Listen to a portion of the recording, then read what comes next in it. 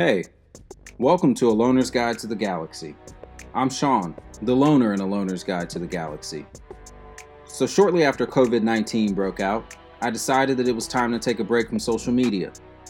And after a few days, I noticed that every time I unlocked my phone, my thumb would press the screen where the Facebook icon used to be. So I thought about how I could channel this energy in a productive way. And this led me to keeping a journal consisting of a collection of thoughts, feelings, and experiences.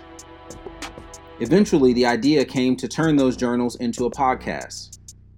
This podcast will take you, the listener, on that ride with me as we journey through the galaxy in my mind. The purpose of this podcast is to inspire, uplift, and empower. I hope that you enjoy listening to it even more than I enjoy creating it.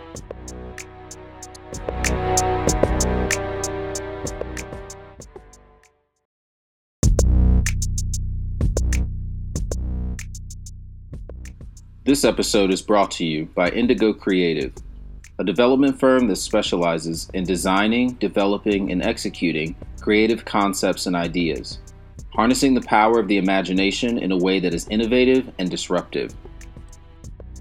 If you'd like to connect, send me an email at alonersguide@theageofindigo.com. I'd love to hear from you. A love beyond forever. This episode is dedicated to my first friend, my first cousin, my big sister. I miss you terribly, and I love you beyond forever. Hey Shaw, it's me. You really messed me up with this one. The truth is that I felt this in my spirit the past 2 years. Felt like I was running out of time. I never spoke on it because I didn't want to speak it into existence or bring about my untimely demise. Now I know what the source of my anxiety was. My soul knew that you were going to leave soon, that we were running out of time. Now the pain in my chest that would overwhelm me at the height of a panic attack is a constant and dull ache that I can't seem to shake. I spent so much time not feeling anything, and now I feel everything. You know, you and I would talk all the time about life and death. We would talk about how fortunate we were because we still hadn't experienced any, close losses in our immediate family. Even in those moments where it looked like the end. We haven't had this experience before. Losing one of our own. You left a hole in our hearts, a void that can only be filled through our reunification in the spiritual realm. I pray every night before I go to sleep that you'll come to see me in a dream. I want so desperately to hear your voice, your laughter, to see that smile light up a room one more time. Do you remember the time we went on a store run and got lost in that snowstorm on the back roads? You kept saying, now, Sean, get us out of here. After we started seeing all those damn Confederate flags and Trump signs. What was supposed to be a simple trip to Walmart turned into an adventure. A funny memory for us to share. There were so many things I wish I could have told you before you left here. Like how proud I was of you. To call you my cousin. Although you were more like my sister. So sick that we never got to plan that cousin's night we've been talking about. I know you'd be telling me not to beat myself up about it. I'm trying not to, but it's hard.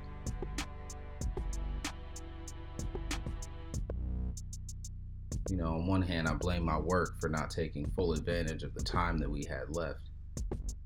Now that you're gone, I find peace and comfort in the work and get lost for hours writing and brainstorming.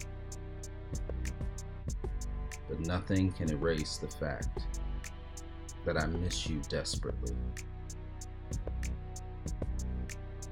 I wanted you to know that, we got Trey and Mike and your mom, Tony. I know how important family was to you. You set a hell of a tone, and you left me some big shoes to fill, since I'm the oldest now.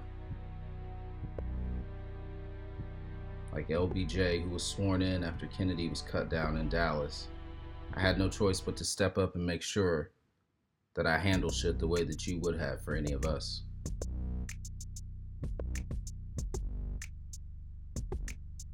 But it's with a heavy heart that I do so. Your service was beautiful. I didn't cry during my tribute to you, so thanks for that. I know that you were there with me.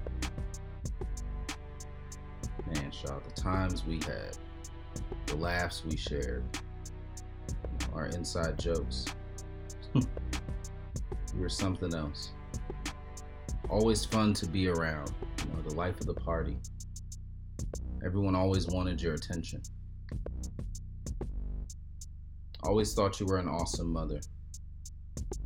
And I don't know why I didn't tell you that more. Thought you were strong and genuine. Thought you were smart. Thought you were funny. Thought you were kind. You were someone to be admired. Great friend, great partner to Mike. Will be missed by so many. I remember being at your candlelight vigil and seeing all those people there. Understanding that each of those people represented a life that you touched. Left an incredible legacy behind. You remember that time when we were kids? We were at my house and we were in the backyard in the swimming pool. And we went back into the house for something to drink. We came back out and there was a dog in the swimming pool. And we took off running. The dog chased us around the house. Our childhood was magical. It came with its trials, but we were blessed and we knew it.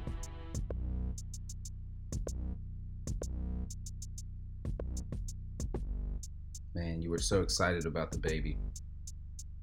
It hurts me in such a deep, profound way to know that you won't be here to celebrate with us. Although I understand that you'll be here to celebrate with us. Shit really sucks, man. You're a hero. Loving someone else so much that you're willing to lay down your life in exchange for theirs is a powerful kind of love. It puts into perspective for me, even a little bit, the love that God has for us. Although I don't understand why you had to go, I'm grateful for the time that we shared together. I'll always have those memories, things that I can look back on and laugh about. It's another thing I admired about you. You lived your life. You did some wild shit. I'm gonna miss you. Until we meet again, may I see you in my dreams. I love you. Beyond forever.